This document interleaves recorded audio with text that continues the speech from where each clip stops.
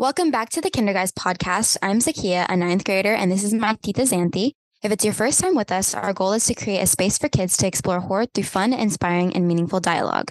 We exist to help the younger generation embrace themselves for being different, break the stigma that horror isn't for kids, and to make a positive impact on the horror community at large. Today we have the professor KARLA Mallette. Her journey of what she learned throughout her education when it came to her career is very interesting. I feel like we covered Madayen. It's an indie found footage stealth film out of Saudi Arabia, written by Hakim, I'm butchering his name, Joma, and directed by Ayman Tamano. That tells a story of three Saudis armed with a camera on a road trip to the notoriously haunted Madayen. I really liked it, if I'm being completely honest, because I think it's the first ever film that I watched that was on YouTube and it was outside of the States. I mean, I've watched films. I mean, also with Ringu as well. I know, because you know how American films kind of use Japan's films in a way, like Japanese films in a way. They kind of have their own twist to it. Yeah, remake. Yeah. I feel like, although I've only watched one other movie that kind of had this found footage style, it was a party. It was a party movie on Netflix. I forgot what it was called already. Is it Project X? Yes, it's Project X. Yeah, no, I really enjoyed this movie. I wish this film got more distribution in America or even online because it's weirdly unlisted. So if you just search it on YouTube, you won't be able to find it. We're actually going to go ahead and put the link to the film in our show notes. And it's an hour long. It's really easy to watch. And I really enjoyed it. I would definitely say try to pass it on to people that love horror. The next movie that KARLA chose was Ringu, the 1998 Japanese film directed by Hideo Nakata. Ringu is about a reporter that is investigating a mystery behind this cursed videotape.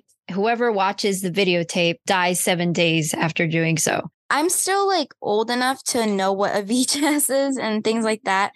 But I found it was a different type of, not scenery, but different type of the way that it was produced. It was very different compared to watching Psycho, where it's all black and white, with Madayen. If you notice how it was filmed, even though it's a found footage style, it's still old timey. The way that it was the quality of the footage, you know what I mean? Yeah, the type of camera. Yeah, the quality, the quality of these films are different from what you see now, which makes it interesting. But I do know what a VHS is. When this came out, everyone still used VHS tapes all the time, and we watched it on VHS. So it added that kind of meta element to it, where you were watching somebody watching a VHS tape. And then when it would show the footage, it was like you were watching the tape. But now we are watching on widescreens and we use DVDs or we use streaming. So it doesn't have that added effect anymore. Yeah. It really shows how the quality of what the film is can kind of change the perspective of the movie. So how do you think the conversation went? Speaking to KARLA it was exciting for me because I was super surprised to find out about the Halloween Film Festival, and it's such a clever name. And yeah, and she gave you a lot of good advice at the end for the professor type thing, because you're on your way there. So yeah. So that was really nice of her. Alrighty, guys. So we'll see you guys in there. Have fun.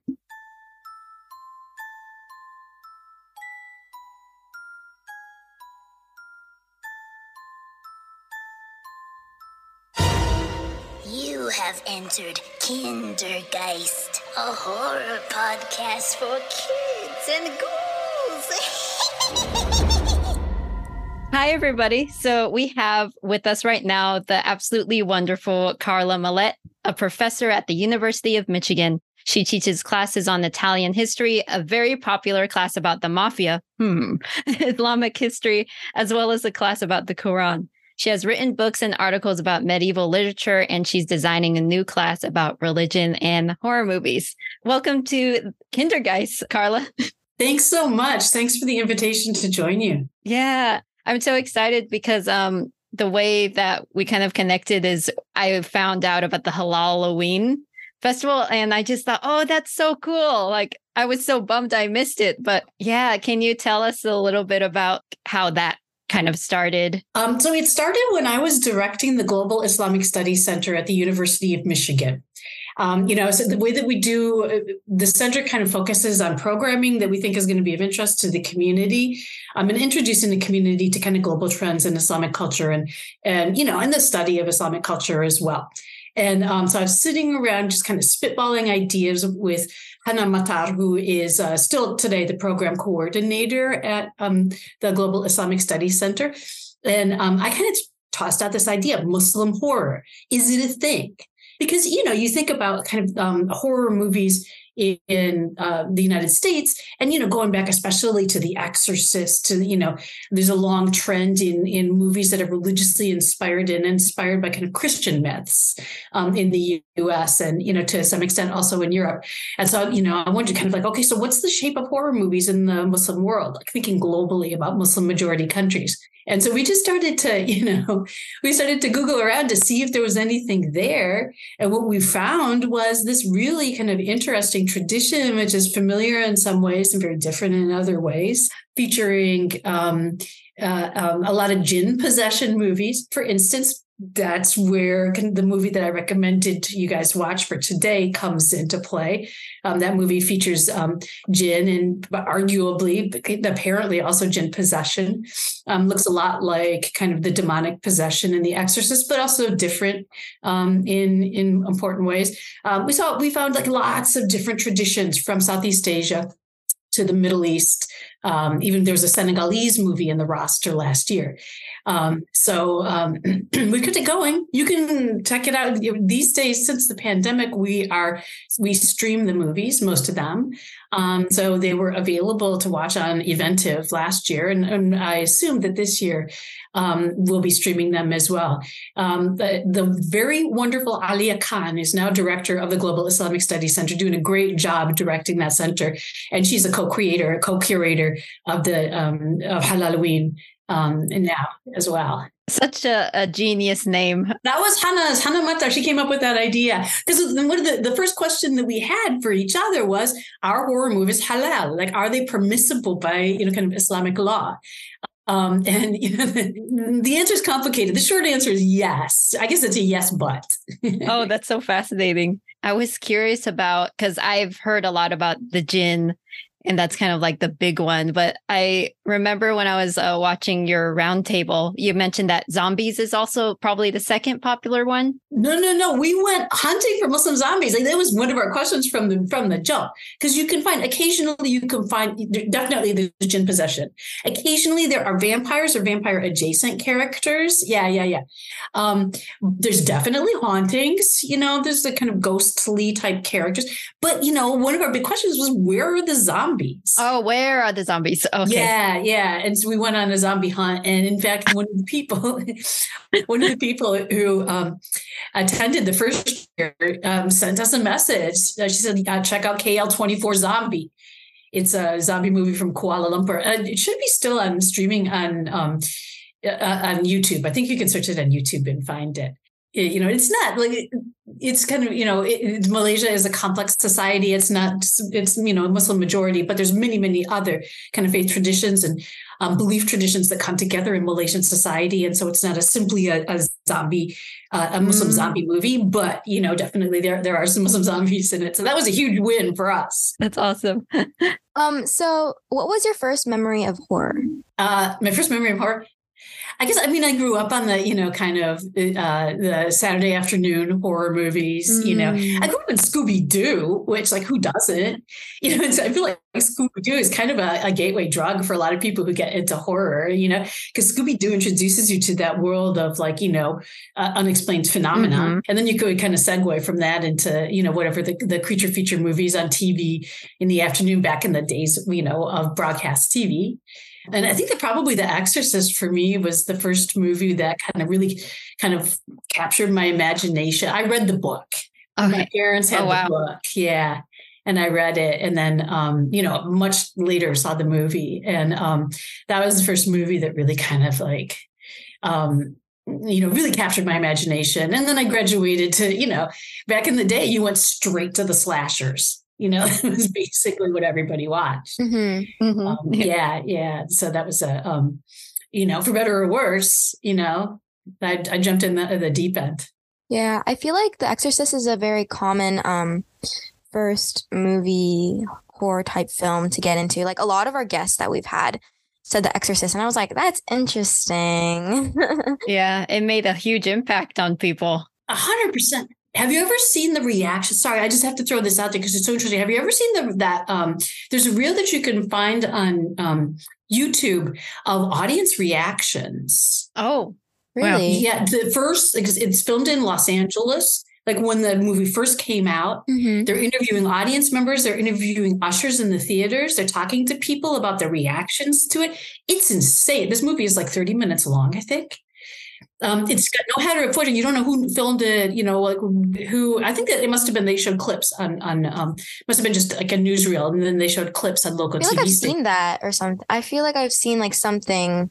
Maybe I saw it, but I just like scrolled past because I didn't really know. But I feel like I've seen that before. Yeah. It gives you a clear sense of how strong audience reaction was to that movie, and it gives you a sense of how far we've come since then. Like Zakiya, if you had seen The Exorcist, it influenced so many films after that you probably saw first. Have you seen it, Zakiya? Have you seen The Exorcist? I haven't, but we've talked about it a lot on this podcast. Yeah. Especially between the guest and my aunt. So yeah, it's because because we covered Psycho in our last episode. I feel like that was like my real like actual horror movie that I don't know. Is it? Do you consider? I mean, do you mean real? Like what do you mean real? Horror movie, like a traditional horror movie that like a classic film. Yeah, classic film, exactly. So I feel like I need to watch The Exorcist now. Be interesting to hear your reaction to it. Having seen so many movies, I don't know. I have no idea what you've actually seen. I assume that you've seen a bunch of movies that were deeply influenced by it. Most likely, most definitely, yeah. What did you think of Psycho? Oh, I love Psycho. It's my new favorite movie, I think. It's a because I remember so me and my aunt had a YouTube channel when I was younger, and because I really wanted to become a YouTuber. And I don't know if you've been to Universal Studios in Hollywood. They have like the little tour where they go through the sets, and they have the Bates Motel. And I didn't know what that was at the time. And I thought it was like a whole different movie. And then I saw it on Psycho, and I was like, there's no way. I thought that was like so shocked. And then I really liked it. I don't know why, because I feel like the deep mental like things that were going on that like kind of connected with the movie along with like horror, I thought that it was very interesting. So yeah. Did you find it scary? Not really. This is my aunt's favorite movie actually, so I think she knows. Yeah. She's probably watched this movie way more than I did, but it's not scary, I don't think, personally. I mean, it's interesting. Like, what draws us to horror movies is a big question and an interesting question, Mm-hmm. Yeah. And being scared is only, I think it's a really small part of the whole kind of cocktail, Yeah. Oh, exactly. absolutely. It can be so cathartic. Yeah. Are you guys scared of roller coasters or any of that sort? Yeah. Hate them. Isn't it like a different feeling when you watch a horror movie than opposed to like someone forcing you to go on a roller coaster? Because I feel like personally, roller coasters kind of have the same feeling for me while watching like a horror movie, like if I'm being forced into watching a horror movie. But do you guys like feel the contrast or the comparisons at all, like with emotions in that sense, or no? That's a really good analogy. It's a really good description, because it's a ride for sure. Yeah. It's like they call it's a body genre, right? Mm-hmm. Yeah. Have you heard that term before, Zakiya? I feel like I have. Yeah. You react physically. You're drawn into exactly. it physically. You scream. I scream. Mm-hmm. Yes. You cover your eyes. You have this Right. like physical, visceral reaction to it.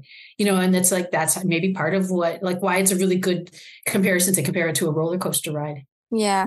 I mean, when we watched Ringu, I was with my friend on FaceTime, and I was going like this the whole time. I was Yeah, like covering your this. face. I was like, tell me when there's something scary that's about to happen. Like, I cannot do this. So you wanted to watch when the scary stuff happens instead of like blocking the scary stuff with your hand? I just go like my eyes are peeking a little bit, and then she tells me like, oh, something's about to happen. I'm just like, oh, okay. But I hear the background noise and everything else, so I kind of know what's like. That's literally how I am with horror movies. I mean, it's been like 2 years now that I'm trying to get used to horror movies, you know, and I feel like now that I'm growing up in a way, like our guests are choosing more grown-up films where it's like more matured, and so that I can like actually watch it and like enjoy it. But I'm still going like this, like, and I do that. I do it in the theater. We all do, yeah. I feel like horror is like very interesting towards a lot of people because I feel like when my mom put on Coraline for the first time, I think that was kind of my intro to horror. I know I say like the Vampire Diaries, like in the beginning of this podcast, I was like, oh yeah, Twilight's my intro, like vampires and stuff. But personally, I think Coraline was. I think that's the one that kind of traumatized me the most. I don't know if you've watched Coraline, right? Oh, yeah. I watched that with my daughter. Yeah. Ooh, amazing. Yeah, well, my mom put it on at a very young age, and I remember like the movie when I was really young. And then like I kept on wanting to watch it, but I didn't know why, even though it traumatized me because of like the other mother. So the other mother is hella creepy. You know, that's based on a book. Oh, yeah. Mm-hmm. I did read the book as well. Okay, yeah. Coraline the book or like a different? The original book, it's a Victorian. Oh, yeah, I did read it, yeah. To me, scarier than the movie. Yeah, most definitely. There's more scenes where it's like more intense than what the movie actually shows. And I read this book when I was in 7th grade, I believe, because my school actually, my English teacher, thank you, Mr. Gantman, but he made us read Coraline, and we had an open discussion about it. And I think it was one of my favorite like horror books because I remember I read a book called I forgot what it was called, like Small Spaces. Yeah, Small Spaces. Yeah, that was my first ever horror book, but I think Coraline was really, really good as well. Since you mentioned your daughter, I like to ask people who are parents, like, how do you navigate sharing like the horror genre especially when they're younger? My answer is going to be Children's Protective Services are going to be at my door before the Zoom ends. You know what, to be honest, so we watched, kind of creepy stuff together. I'm thinking we watched things like Charmed, Yeah, which was there for, kids who missed Buffy, right? I mean, that was, kind of that same, wheelhouse of, just like kind of, and of course she was a huge Scooby-Doo fan from a very, very young age. Like she was obsessed with Scooby-Doo from the time she was like 3, I have a much more kind of like, I guess you'd call it old-fashioned parenting. I'm definitely not a helicopter parent. Oh. Yeah. And, and also we lived like for a while when my daughter was young, we lived for a while in Beirut. And so she grew up in like, she's like a multicultural kid, but also grew up in some kind of cultural contexts where the parents are much less protective of kids. And kids, in fact, occupy kind of a parallel universe, where they're off in their own world. They make their own rules. They have nannies there to make sure that nothing goes off the rails. But, they're kind of, they really kind of are functioning as little kind of mini adults from a very young age. When my daughter she must have been, I don't know, 10 years old, 12 years old, way too young. I talked to this little girl who was her same age. Her parents were Italian, and she also had older brothers. And she was talking about how much she loved horror movies. And I think it was in part because her parents were they weren't protective American parents, and she had older brothers. And so she was really into slashers. And I kind of came up on slashers, and I have a real soft spot in my heart for the classic slashers. And so we sat down and watched Nightmare on Elm Street together. Really? just jumping into the deep end, And it wasn't until much later that she kind of confessed to me that she had bad dreams after that. Oh, no. Yeah. That's funny. Yeah. She's still a horror fan. Today we watch a lot of horror movies together, in fact. But she, back in the day, she didn't watch these things alone. I always watched them with her, but that was maybe not. I wasn't thinking that Zakia, it sounds like your parents are eager to kind of, walk the walk with you, or maybe not. I don't know.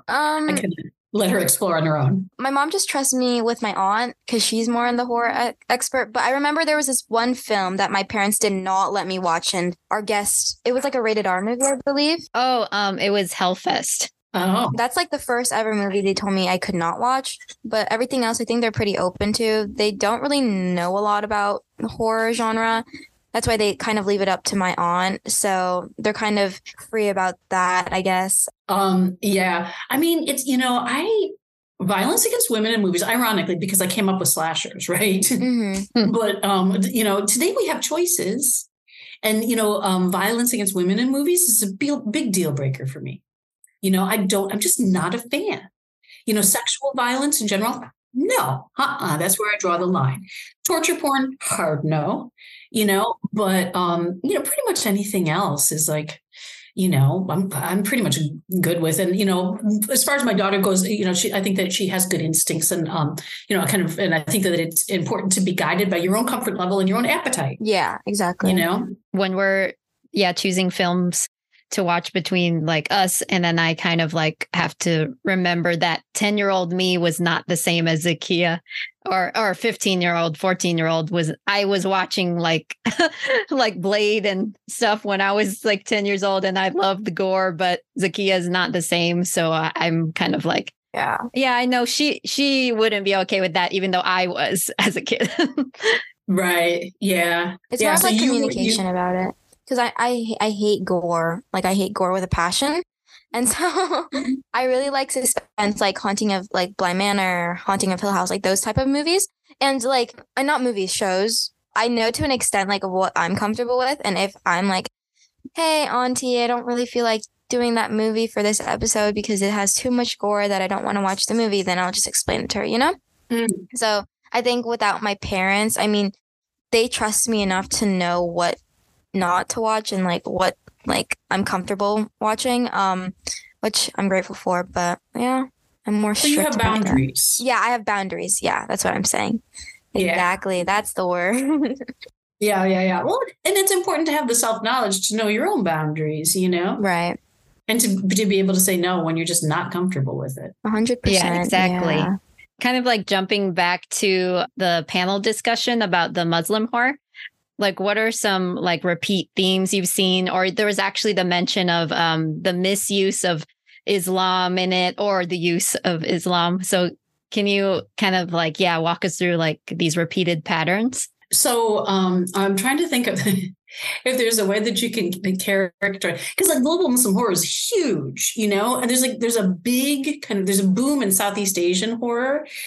And loads of movies coming out of Malaysia, Indonesia, that looks different from Muslim horror that you'll see coming from the Middle East, for instance. So it's kind of hard to characterize them all in a single way because they usually draw on local traditions, in addition to kind of being drawing on some kind of pan-Islamic concepts. The jinn possession movies tend to really emphasize. And even also kind of respond to local traditions. When Hanumata and I were first exploring the very first Halloween, we were on the Googles, we were on the YouTube, we were looking for Muslim horror. We found the movie. There's a whole series of movies called Munafiq. Munafiq, it's a Quranic term, and it means the hypocrites. It's people who feign belief. They pretend to be believers, but in fact, they're not. Yeah.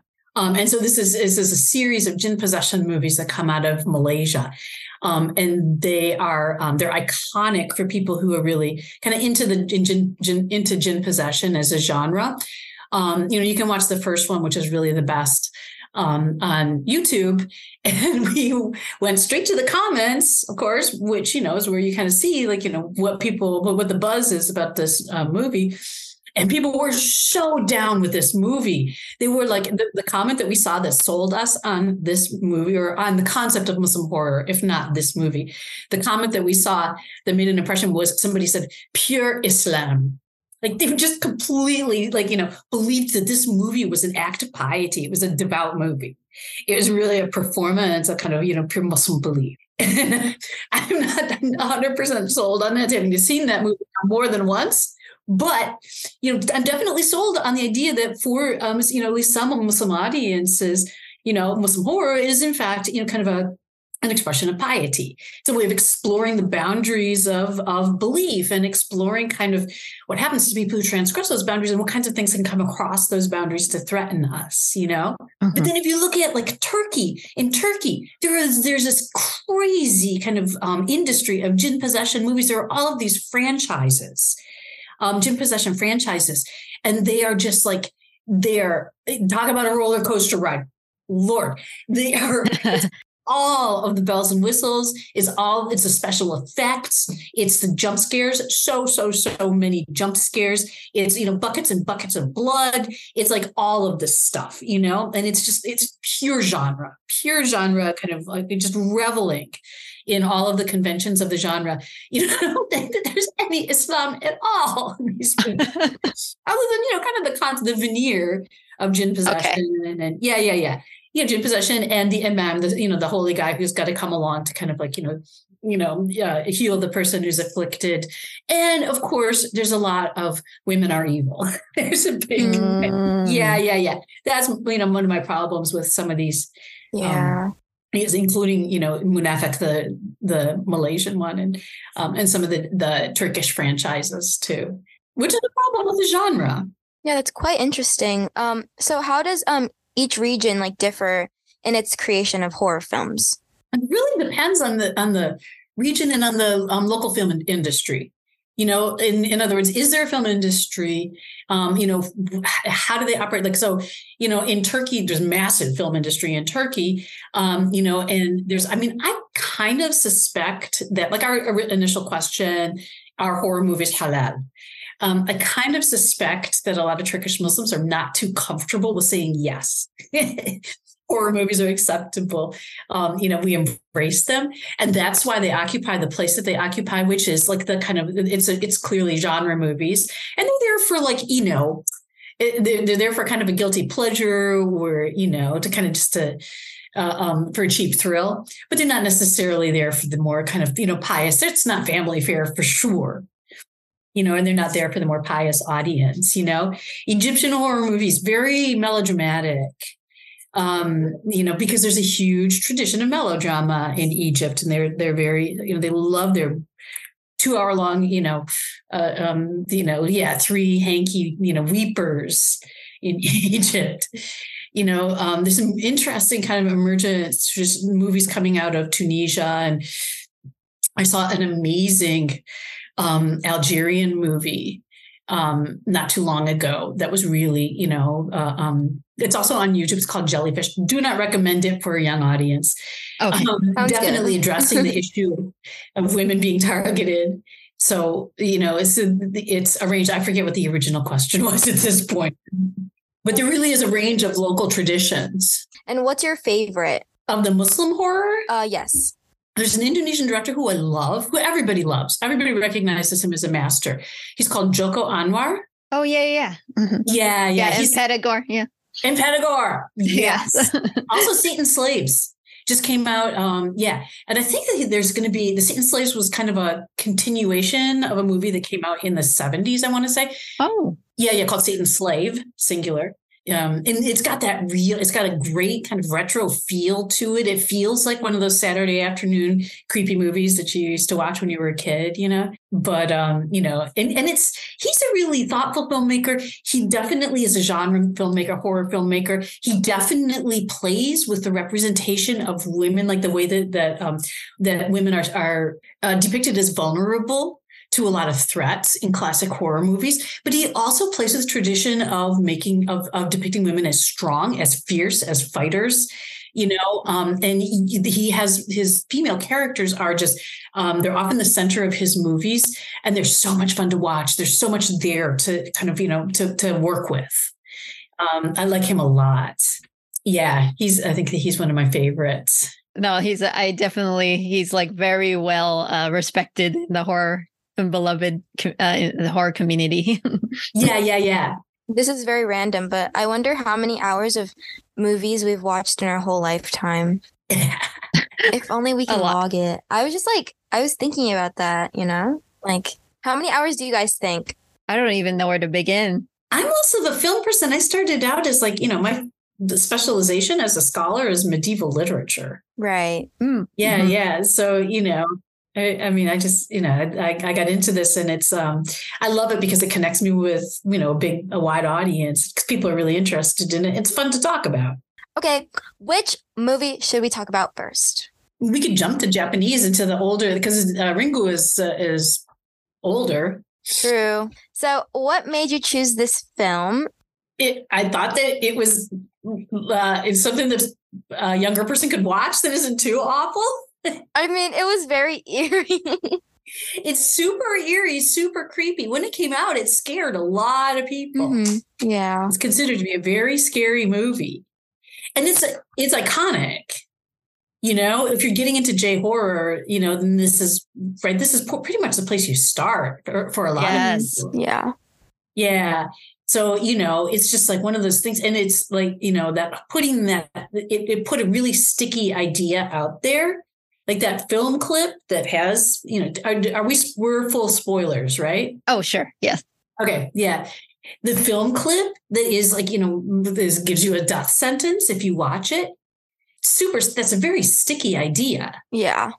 That's an idea that would be very influential. And then also the way that you heal yourself from that, which is to share it, to kind of pass it on. That also becomes a really kind of influential idea that other people will pick up and play. Speaking of Detroit horror, It Follows. Mm-hmm. Where it's the same kind of problem, where only there it's sex, that, you pass on the curse from one person to the next. And the way to cure yourself is to have sex with more people. Yeah, exactly. Ringu was like when I first discovered that whole J horror boom when I was younger, I was like, wow, these films are the ones that scare me the most, just because of the way they execute, like the uncomfortable feeling and the dread. And it's such a genius idea. It's so simple and so scary. But you watch a tape, you're going to die in 7 days. Good luck. I feel like there's like a movie kind of similar to that. No, it's probably a lot. Like they put like a warning, like there's a disclaimer. Yeah, exactly. I find it interesting that you chose this film actually. Do you know any like horror folklore in Japan? Like, funny that you should mention it, because I was just reading an article before I jumped into the Zoom. Oh, really? Yeah. About the forerunners of Ringu, of like the female avenging ghost. Yeah, which is apparently an old figure in Japanese culture. And this is something that I claim no expertise in Japanese horror and Korean horror, in kind of the East Asian horror traditions. But because I'm prepping to teach this class on religion and horror movies, I really wanted to kind of take a deep dive into it and, absorb as much as I can, learn as much as I can. So that's where I am right now. Yeah. Yeah. When you mentioned that, I'm super excited that you're crafting a class on religion and horror, because I'm about to enter academia soon, because I'm going to study with my pursue my PhD.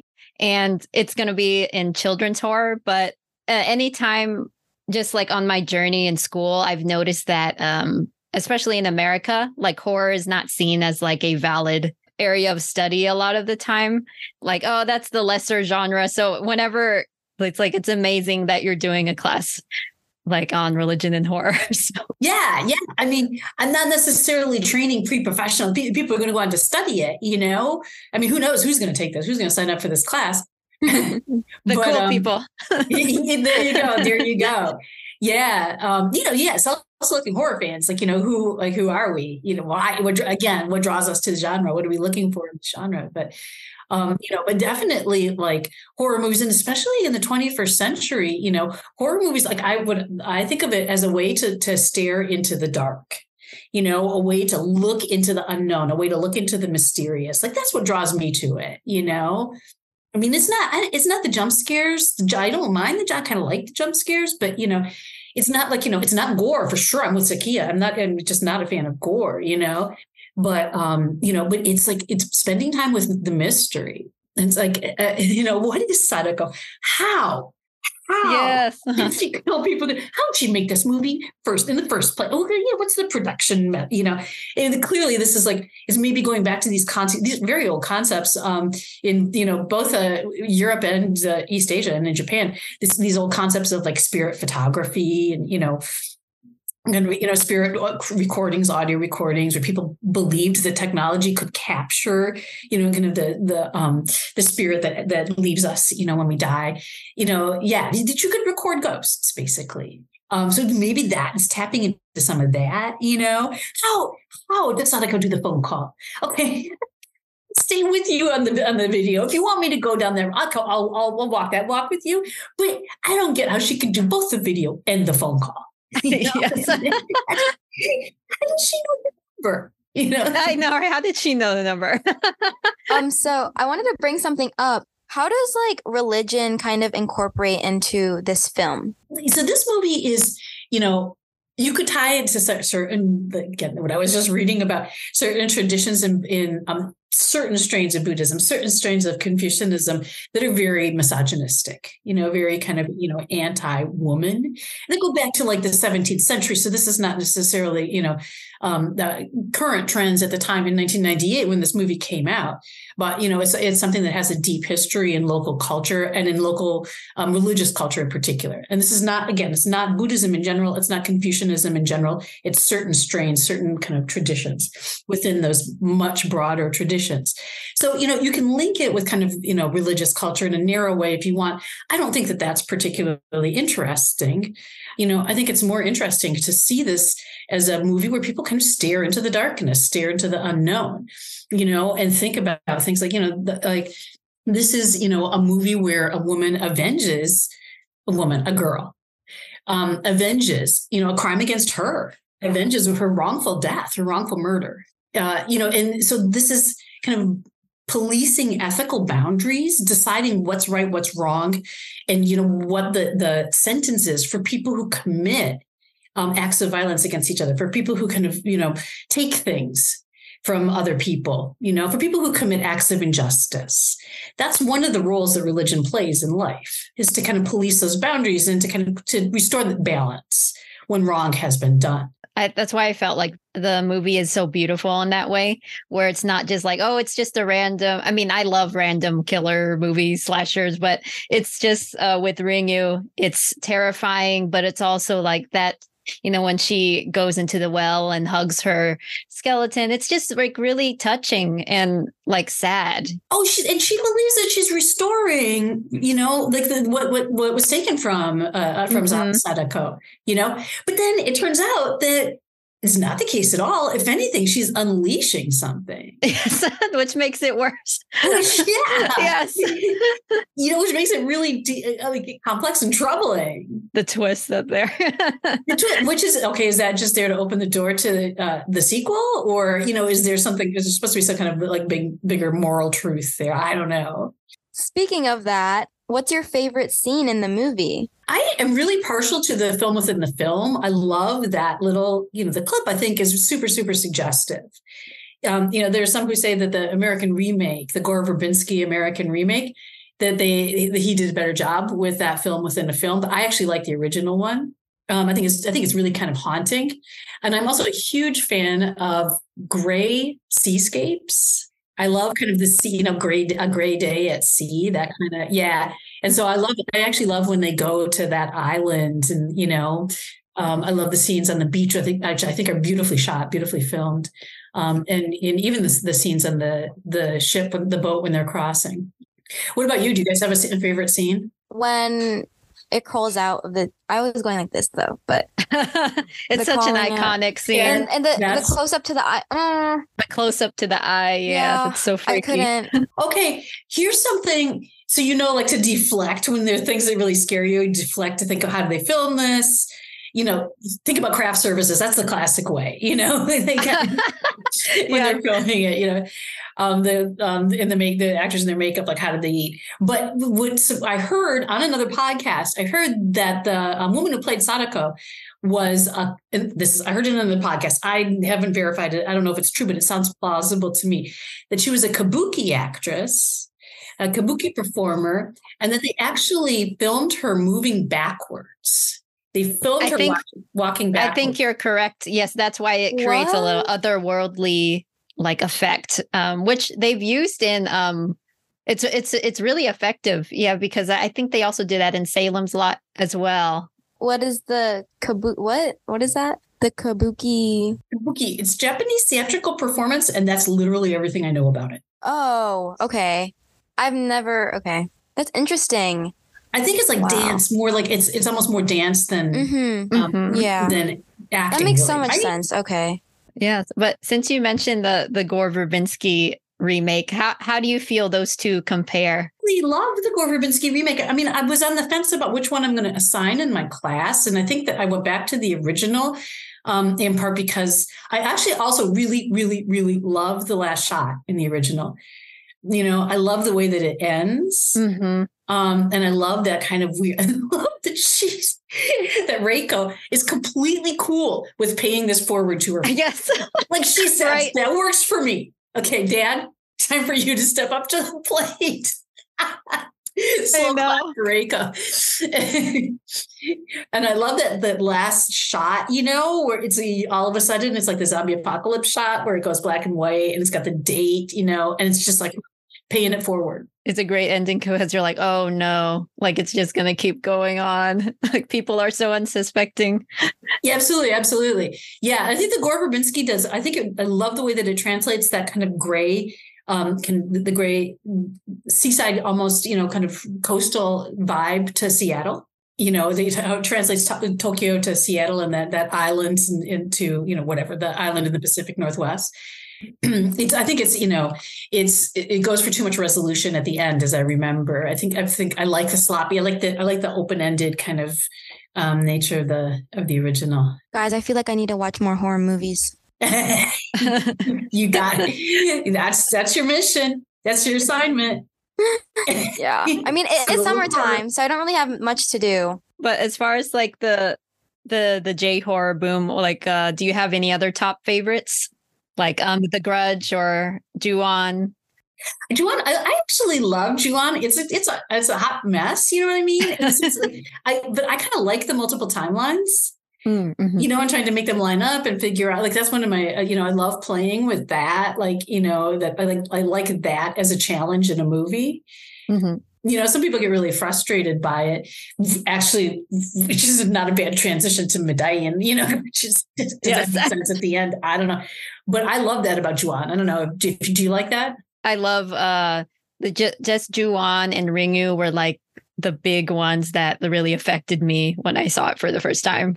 And I remember, like, I don't remember it vividly, but I was visiting like family in New Jersey one time, and on the TV was playing the second, the sequel, and that one freaked me out too. So yes, like I just love the general like pacing of the Japanese horror or Asian horror, really. I was just gonna say I like Pulse. I think that there's this like Pulse. I love Pulse. Cairo. Yes, so good. Yeah. There's this this thread or this mood or this vibe in J horror, which feels it's emo. It's not really emo. Right? A lot of it's horror. It's more emo.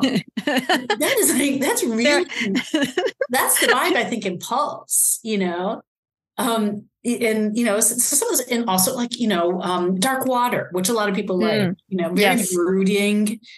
And there's a lot of doomed mothers. Which can be hard to watch. I mean, depending how you kind of identify when you're watching movies, can be kind of hard to watch. But she's a classic doomed mother in Dark Water. Yes. I'm curious. Have you seen any like Filipino horror movies? No, there was one that I wanted to track down, and I never.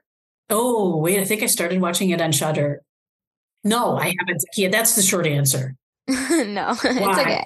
I was just wondering because we were talking about like East Asian like films, and I thought it was interesting to like kind of ask because I remember we had like a guest on I think season 2. What was his name again? I forgot his name already, but he was like a voice actor. Filipino. Yeah, Filipino voice actor. Yes, him. And we discussed a lot about like Filipino folklore in a way, and I thought maybe you would have some education about it, but it's like really interesting. feel like you said, the regions and every horror aspects are always changing constantly. So, I mean, yeah. So I'm looking this up now because I did watch a Filipino horror movie on Shudder. Oh, I think it was Nocebo. I've seen that. Yes. Yeah. I've never seen that. What were your thoughts on that film? I don't remember. I think it was like, I don't even remember if I finished it. What did you think of it? I really like that director. And I thought it was like very beautifully like shot and the mood it creates. And it was really cool to see the element of like the Filipino like caretaker in the house. Because it's so common that a lot of we're Filipino for context. Okay. Yeah, Filipino, technically Filipino American. Like neither of us grew up over there. There's a cool like that social element of like the what do you call it, the sweatshop. Like they tied in, but I wanted something like more from it overall. Like I don't know if it was like could have been less predictable in that sense of the theme. I kind of knew it was going there, which is really important. But yeah, it was just like, it was so close to like nailing it overall. Right. That's the one where she goes to the city and she's like working in the house am I thinking of the right one? Because what's her name, the actress? She's like works in fashion. That sound familiar? Yeah. Yeah. Did she go to England with to work for the woman who? Oh yeah. She's like there with her family. And then the caretaker just arrives out of nowhere. And it's like, I'm here to take care of everything. That's from the Philippines. Yeah. Yeah. That's right. That's interesting. Yeah. Well, I mean, it's the challenge in horror is to kind of, to meet people's genre expectations because we find that satisfying, but then you also have to surprise us. Yes, exactly. But yeah, I'm always excited to see Filipino representation in general, though. So I was like, I didn't even know this was a Philippine like co-production. But yeah, that's like something I'm always trying to seek out is like discover more Filipino horror because of my family background. And actually, since you mentioned The Exorcist, there's one on Netflix called Eerie. And the director is Mikhail Red. And that one is like heavily influenced by, The Exorcist. But I would say like he's probably one of the more popular Filipino directors who is like being noticed by American audiences more. Interesting. I'll look for it. Would you like to introduce our next film? Sure. I was talking to my aunt, but no. No, go for it. Xanthi, I would love to hear somebody else music. Go for it. She could be, because we kind of flip off sometimes and like, well, you can do it. You can do it. Oh, sure. Well, yeah. You can be like, because introducing in quotation marks is me transitioning into it. So. Okay. Yeah. I mean, I definitely am looking forward to hearing you guys' reaction to this. So the film that you chose is Madayen. Am I pronouncing that correctly? Yeah. And a Muslim horror. And I believe you mentioned that this is the very first horror movie that came out of Saudi Arabia. As far as I'm aware, I remember reading that at one point about it, and I tried to track down that information again, and haven't been able to confirm it. But yeah, that's nice. And what made you choose this film as the second choice? Well, once again, I thought it was not too horrible. Something that kind of was like fairly kind of family friendly, so to speak, not too gory. I mean, here's the thing: it's like. It is talk about playing with horror movie conventions. It's definitely playing with some very familiar found footage conventions. Yes. Mm-hmm. If you've seen a crap ton of found footage movies, you're going to recognize, much of what you see. But then, there's also going to be twists that you didn't see coming, and, kind of the cultural context is totally different. I actually, I think that I love this movie. I love showing it to American audiences or even to Arab audiences in the US because the Arab audiences are comforted by what they find that's familiar, and kind of the people who've never traveled in the Arab world are like, oh, so that's what a convenience store looks like in Saudi Arabia. Yeah, that was another fascinating thing for me because obviously I've never been to Saudi Arabia. So I was also taking in like the environment and how everything is kind of like the way they speak of certain areas. Like, so I'm like, oh, that's so interesting. Like, I found it interesting how it's roads on a road trip. Sorry, I keep on talking when it's not my time to talk. Okay, you guys can continue. Go ahead. Oh no, Speak your truth. Oh, sorry. No, I just found it interesting the way that it was kind of like produced, like it's like documentary. Yeah, found footage style. Also, I think this is my first film watching it on YouTube, something on YouTube. Okay, so where else can people find this? Is it only on YouTube or? As far as I know, yeah. So here's the thing: it's an hour long. It is the director is Eman Tamano. I believe that this is his first movie. The guy who played Hakim was the writer and producer. I think it's just guys getting together and making, because this is like, this is the cheapest, easiest way to make a horror movie, right? Found footage. Yes. Mm-hmm. Yeah. And, they're doing it, and they're doing it because they can, and they're doing it to show that they can, and to show and to put together a story that people are going to find relatable, but from their own cultural context. And what's the easiest way to get it out there to a broad public? Throw it up on YouTube. I've looked for it elsewhere, and I've never been able to find it. And it's also, here's the thing, if you search it, the title on YouTube, it does not come up. How were you able to find the unlisted? I mentioned Hannah Matar, program coordinator at Global Islamic Studies Center. She has mad skills. She is the queen of Google. I think that she was the one who tracked down this. I don't know. I don't remember who dug it up or how we found it, but I'm pretty sure that she was the one who tracked down this link. And I think that she found it. He posted it to his social media. It came out in 2016. Yeah. And I think that he had it posted to whatever whatever his media was at that moment. It was Instagram or Twitter. I don't remember. So he was sharing it. And I also checked IMDb just to see if he's done anything since then. And I don't think he has. Right. Mm. I was curious about that because I was like, oh, he just didn't want to continue making films after that. This is an ambitious movie, though. Mm. I think. Mm-hmm. Right. I don't know. I mean, I'm really curious to hear you guys' impression because I think it works as a found footage movie. Oh, absolutely. Mm-hmm. I would say, Zakiya, I'm curious for you to go first. No, you can go first. I want to hear what you have to say. Oh, so I can gather my thoughts. Okay. No, because I love found footage as a genre, and I just love how real they feel. The film does a great job of like staying within those conventions of it. Like I liked the character relationships, like especially on the road trip. And it did feel like the whole idea of like, oh, I need to make this film, it's going to be my career. And then like just pursuing like you don't mess with these haunted places or sinister areas, but people do it anyway. And I like when it starts to get horror at the end, it came like really abruptly.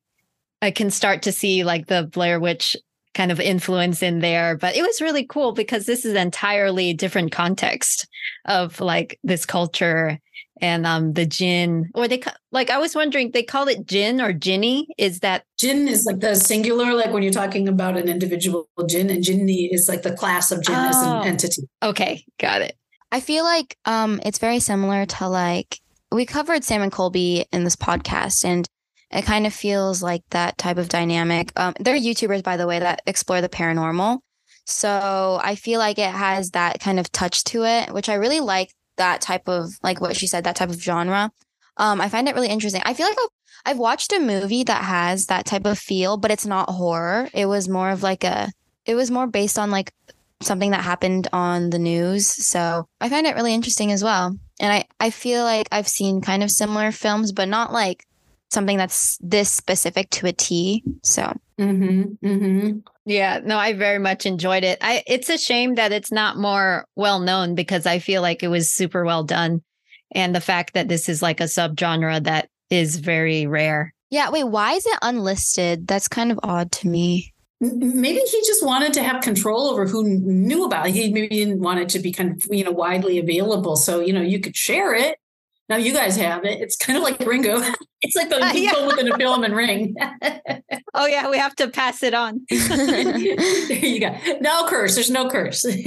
Yeah, like I said, it feels like an ambitious movie, and I'm surprised that he hasn't gone on to make more, because this is, it's a good way to get your foot in the door. It's a good way to start, and that if you share it, people are going to watch. People loved it when we screened it as part of Halloween. Yeah. I mean, it's a popular movie. You get to see the Saudi countryside. You get to see, this is like, these are obviously real places, in Saudi Arabia that, you hear, like when you study the history of Islam, you read about these places and you get to see them, and there's some really nice footage of them going into the old city at Orla, and then Madayen itself, like those cities, those tombs, very cool. They were able to film there and go inside, and it's a very eerie setting, and they do a really good job of setting up the characters as people who are, they're different kind of.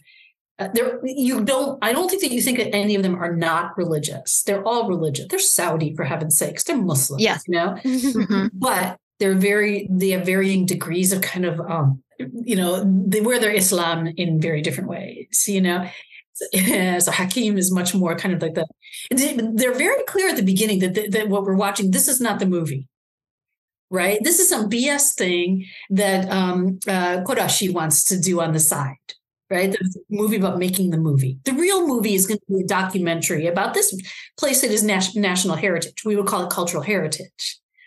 And that's what they're exploring. And a lot of Saudis, what they say is a lot of Saudis don't even know that much about this part of the country. And then they have the talking head. They have Nadia Sheikh, the talking head, who's there to kind of tell you the backstory and then to fill in the kind of the super creepy jinn story. Right. Oh, yes. I love that, the creepy jinn story. Yeah. Of like the hitchhiker. And then it was like, oh, the hoops. Yeah. Yeah. And then Nadia Sheikh herself was there with her father, it turns out, right? And she's the one her father was stolen by the jinn. Yeah. It's unclear what happened to him. Yeah. Yeah. The whole family thing. And it's like all the warnings are here, but let's just still check it out anyway. Yeah. That's kind of scary. What other horrors from Muslim culture are there? I thought about, different options that I considered sharing with you guys. One that I mentioned to Xanthi and is a lot of people, a crowd favorite, Girl Walks Home Alone at Night. So good. I love that. Yeah. This is, it's Muslim. I mean, it's actually filmed in it's filmed in California. It's in Persian. And the filmmaker, Anna Lily Amirpour, is just, Persian American, but lived in the UK, lived in England before she lived in the US, I believe. So, but I think that she's like, an expat, basically. But she filmed it in Persian. And the characters are all speaking Persian, and it's gorgeous. It's a beautiful, beautiful movie. It's another avenging female movie. It's about a woman avenging crimes and violence against women. And it's kind of like it's a spaghetti Western vampire revenge drama. I love that movie like so much. I just love Anna Lily Amirpour in general. Like her films are great. Yes, absolutely. So that one's really, really cool. Another one that I would recommend is it's called Under the Shadow. Oh yes, Under the Shadow. Okay. Yeah. That one it's harrowing. Super creepy. It's another jinn movie in its own way, in a very, very different kind of, it's pitched very different. It's set during the Iran-Iraq War. It's set during the 1970s. Yeah. And it's a woman and her daughter are kind of trapped in their apartment, She chooses to stay in their apartment while they're under bombardment in Tehran, while the Iraqis are bombarding. Yeah, that's another good one. Super scary, I think. Very creeping dread. Do you think like horror movies outside of the States are more scarier than films here? It depends. I mean, like J-horror and K-horror, the Japanese and Korean horror movies that we're talking about are, those are not like, they're more eerie, suspenseful. There's dread. There's a sense of dread, but they're not like, there is not very much body horror in J-horror. And there's, even jump scares, not that much of that. So, it really depends on where you're talking about and what kind of movies you're interested in.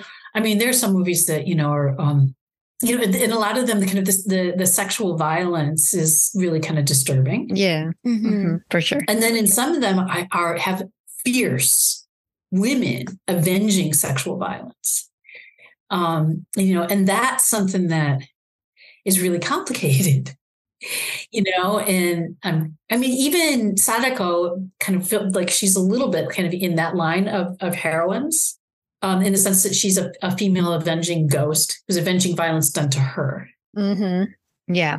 Some of these movies get much more kind of explicit about the sexual violence, and they're much more kind of tormented about kind of the position of the female, the woman at the heart of the movie. And if you're a woman watching it, it can be really difficult and really uncomfortable. Some of us are there for it, some of us not. Most definitely. So before we move on to our last topic, would you like to say anything else about like the films that we covered today? I want to just point out, in case you didn't notice it, that the end of Madayen makes no sense at all. Yeah. I noticed this a few times now. It makes no sense. I have no idea what's going on. I don't know who's possessed. I mean, did you know? And I don't know what to make of that. I mean, I don't know if it's just like pure jazz. It's pure kind of found footage genre jazz, or if there's a logic there that I'm missing. I'm with you, sister. Yeah. Yeah, because it does shift towards the end. And then you think, oh, maybe there's like multiple possessions happening like here. That's how I kind of interpreted it. And then the movie ends. Objectively, yes, there are multiple. There's multiple possessions happening, and people seem to be possessed and then not anymore, And then there's the whole bathroom scene, which, right. Yeah, jinn are often associated with bathrooms. Like that's like a thing. Like that's yeah. That's where. I'm glad you brought that up, because I was like, well, why are we recording him going pee in the bathroom? But then if they have a connection to bathrooms, then okay, that's what triggered its appearance. That makes more sense now. He says that he's taking the camera for the light. That's the excuse that he makes, which is also okay. Wreck. I don't know if you've seen Wreck, but that's yes, I love Wreck. Yeah. Okay. They're using the camera as a light source. I mean, that's like a found footage thing. Yeah. Okay. But there's also that, like jinn lore, like jinn. From what I understand, Muslim parents tell their children to fear jinn, especially in the bathroom. Ooh, okay. Interesting. Yeah. But then, he's originally it's Hakim who takes the camera to the bathroom, and then the creepiness starts. But then at the end, you see that same scene again, but this time Hakim is on the outside filming. And it seems to be Kuroshi who's in the bathroom. So what, people? I wonder if that was like a way to create more disorientation, or like you said, it just doesn't make sense. Disorientation, and also multiple timelines, and kind of competing realities and competing timelines, which is I again something that I love in a movie, but not sure how to read it. Alrighty. So what are some horror movies that you would recommend to kids? Okay, so I did prepare for this because I'm terrible at making recommendations, and I knew that you would ask, and so I kind of made just a short list. But I made a short list. First of all, I want to recommend something that is reading and not movies. Oh, yes. Oh, different.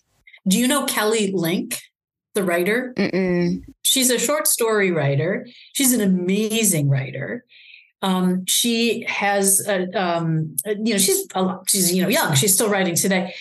She has a few collections out, including one collection that is YA. It's a young adult collection, so it's absolutely appropriate for your audience. And it's kind of speculative fiction. It's kind of weird fiction, including some horror inflected stuff. Her YA collection is called Pretty Monsters. And the title story is, it's just a gorgeous story. I love this story so much. And I highly, highly recommend her. She has some really fantastic ghost stories in other collections too. But Pretty Monsters is a great place to begin and, see if you like it. So that's one of my recommendations. I already shared Under the Shadow and Girl Walks Home Alone at Night. I mean, I guess that some of my other ideas are like, do you know Lake Mungo? Oh, yes. Found footage. That's another found footage. Yeah, there is the body horror. There's a couple of images of a drowned young woman that are kind of gruesome. But most of it is just like, I don't know. Excuse me. I don't know what you thought of it, Xanthi. I love it. I think it's a really nice kind of a creeping dread with an unresolved and mysterious kind of, a mystery at the heart of it. That is, I think, really effective. It's Australia in 2008. Yeah, that's another it's been, I have to rewatch it because it's been a while, but I feel like that's another good one to enter as far as found footage goes. Strong choice. Yeah. Gorgeous movie. Yeah. And then there's a couple of movies that I thought I would mention just because I really like them. One is not actually horror, it's science fiction, Arrival. Oh, yes. I feel like I've heard of that. Oh my God, I love that movie. It's directed by Denis Villeneuve, 2016. It's about, again, it's about kind of what is time, and how do you experience time? And, are there other ways to experience time than the way that we normally experience it, as human beings? That's, again, there's a deep mystery at the heart of it. It's really fun to spend time with. I noticed that you have a connection to stories about timelines. Yeah. I find that really interesting. Fascinating. Have you seen Donnie Darko? No. Oh, okay. If you're interested in that kind of what is happening, and I don't want to give too much away, but it's a really good movie. Okay, I will check it out. Yeah, and then my last one is recommendation is Annihilation, which another good one. Yeah, yes. I think is also kind of super creepy, super mysterious, science fiction, but also with elements of horror in it. And it's definitely, it's kind of supernatural. There are aliens and outer space aliens involved, but it's also kind of about it was about identity. It's about who we really are, and kind of how we change. I thought that was really beautifully done. Gorgeous. Movie. Yes. Yeah. Mm-hmm. Yeah. Lots of fun. That's interesting. All right. Well, thank you so much for the recommendations. We'll definitely put it in our notes or podcast notes, right? Correct? And Instagram as well. On Instagram as well. Yeah. Very cool. Put it everywhere, basically. Yay. I took down as many recommendations as I gave. So there you go. Hey, lovely. We swapped. Yay. Okay. So this one is specifically, I feel like can also be for my aunt and our listeners. But what advice would you give to kids or my aunt who want to become professor, a professor just like you? Because my aunt wants to become a professor. That's why she's getting her PhD. So, and a director. Well, she's already kind of a director, but yeah. I'm more of a film director, but I've always wanted to teach and give back and to kind of tie in my love of filmmaking and passing it on to people. Yeah. It's a journey. I heard. That's my advice. It's not really advice, just a reminder, a PSA, a public service announcement. It's such a weird, long and winding path. Maybe some people take the fast track. I definitely took the scenic route. Took me, I just kind of straight from high school to college. I didn't go straight from college to grad school. Then I became a grad school dropout. There was just lots and lots of meandering and back and forth. And I worked in lots of different industries too. Lived in lots of different places. It was definitely a journey. Not everybody takes that path. Not everybody takes that track. Definitely, Xanthi, you're interested in something that there's a practice as well as the kind of the teaching, piece. So you're going to be between kind of practitioner and thinking about, professing, whatever that means to you. I feel like the industry is changing a lot right now to accommodate people who have these other kind of paths, these who have complicated lives, and who want to integrate kind of parts of their lives into the teaching that are not, traditionally weren't part of the teaching, and you bring a lot more into the classroom when you have that kind of that breadth of experience. People are appreciate that a lot more now than they did in the past, but definitely just doing what you're doing right now and enjoying the journey and kind of meeting people, talking to people, asking questions of others and of yourself, I think that's the best way to go about it. Thank you for that. And I feel like that's also as far as not just good advice for someone of my age, but also for kids to just, because you're emphasizing just take the journey, figure it out and talk to people and see what happens. Yeah. Appreciate the journey. You know what I mean? Yes. Yeah. Because there's always, I don't know, there's always there's things to learn at every stage. There's things to appreciate at every stage. You know? I'm curious. Have you lived in New York before? Yes. Okay. Can you talk about it a little bit? Because I kind of want to move to New York. Well, it's a different city now than it was when I lived there. You know, that was like when I went to college. That was kind of like I would go to New York in the summer, and I used to work on Wall Street to make money to support my education. Wow. Yeah. Wow. It was, but it was easier to do that. You could kind of just like, kind of perch, you could just kind of, I had a regular summer sublet that I used to go back to. And I don't even remember how I lined that up. It was, it fell into place. It just fell into place. In LA and whatever the LA metropolitan area, it's, it's like, maybe not firsthand, but it's a tough place to, kind of to make it just economically, Yeah. Yeah. And New York is like that, it's also, it's a very, it's whatever, it's the city that never sleeps. It's a very, you've got to be kind of down with that, like that. You've got to be ready to kind of surf whatever's happening outside your door as soon as you walk out of your house. You know what I mean? You've got to be, I get that, like fast paced type thing. It's fast paced and it rewards people who are good with that and who kind of do well on that energy. If you have a big backyard and you're used to being able, if you have like an oasis, then that's something that, you'd have to give up. Yeah. So lastly, do you have anything to plug, and where can people find you on social media? Oh, I'm kind of on social media. I mean, I'm kind of on Twitter, but not so much since it imploded. So I'm at KARLA.MALLETTE on Twitter. And I'm on Instagram, but only for the memes, only to share the memes with my sisters. Love it. So I'm less on the socials these days. And, you can Google me for, things that I'm doing in terms of what I'm publishing or what I'm, kind of when we do Halloween, for instance, I autocomplete. The first autocomplete is a Canadian serial killer called KARLA Homolka. Once you get past KARLA Homolka, then I will pop up. Okay. Sorry, that's really dark. We like it. Yeah. We like dark humor. Well, it's been such a delight to chat with you guys. Thank you so much, KARLA. We really appreciate it. You're wonderful. honestly. Thank you so much. So are you. Yeah. And I just, you are on a journey, Zakiya. I really hope you, Thank you so much. Yes. Thank you so much, KARLA. This topic is so, awesome to dive into, and thank you for sharing all your knowledge. Yeah, I feel like the films you chose today were very more diverse than the other guests that we have brought in. So I appreciate you exploring outside of the US. Good. I'm glad you guys, I'm glad you enjoyed it. Okay, thank you so much. I wish you all the best. Thank you. Aww. Thank you so much. Subscribe to this and add us on Instagram, Twitter, and TikTok. All you have to do is search up Kindergeist Podcast. And remember, you are loved, you're a baddie, and remember to always live on the fright side. Bye.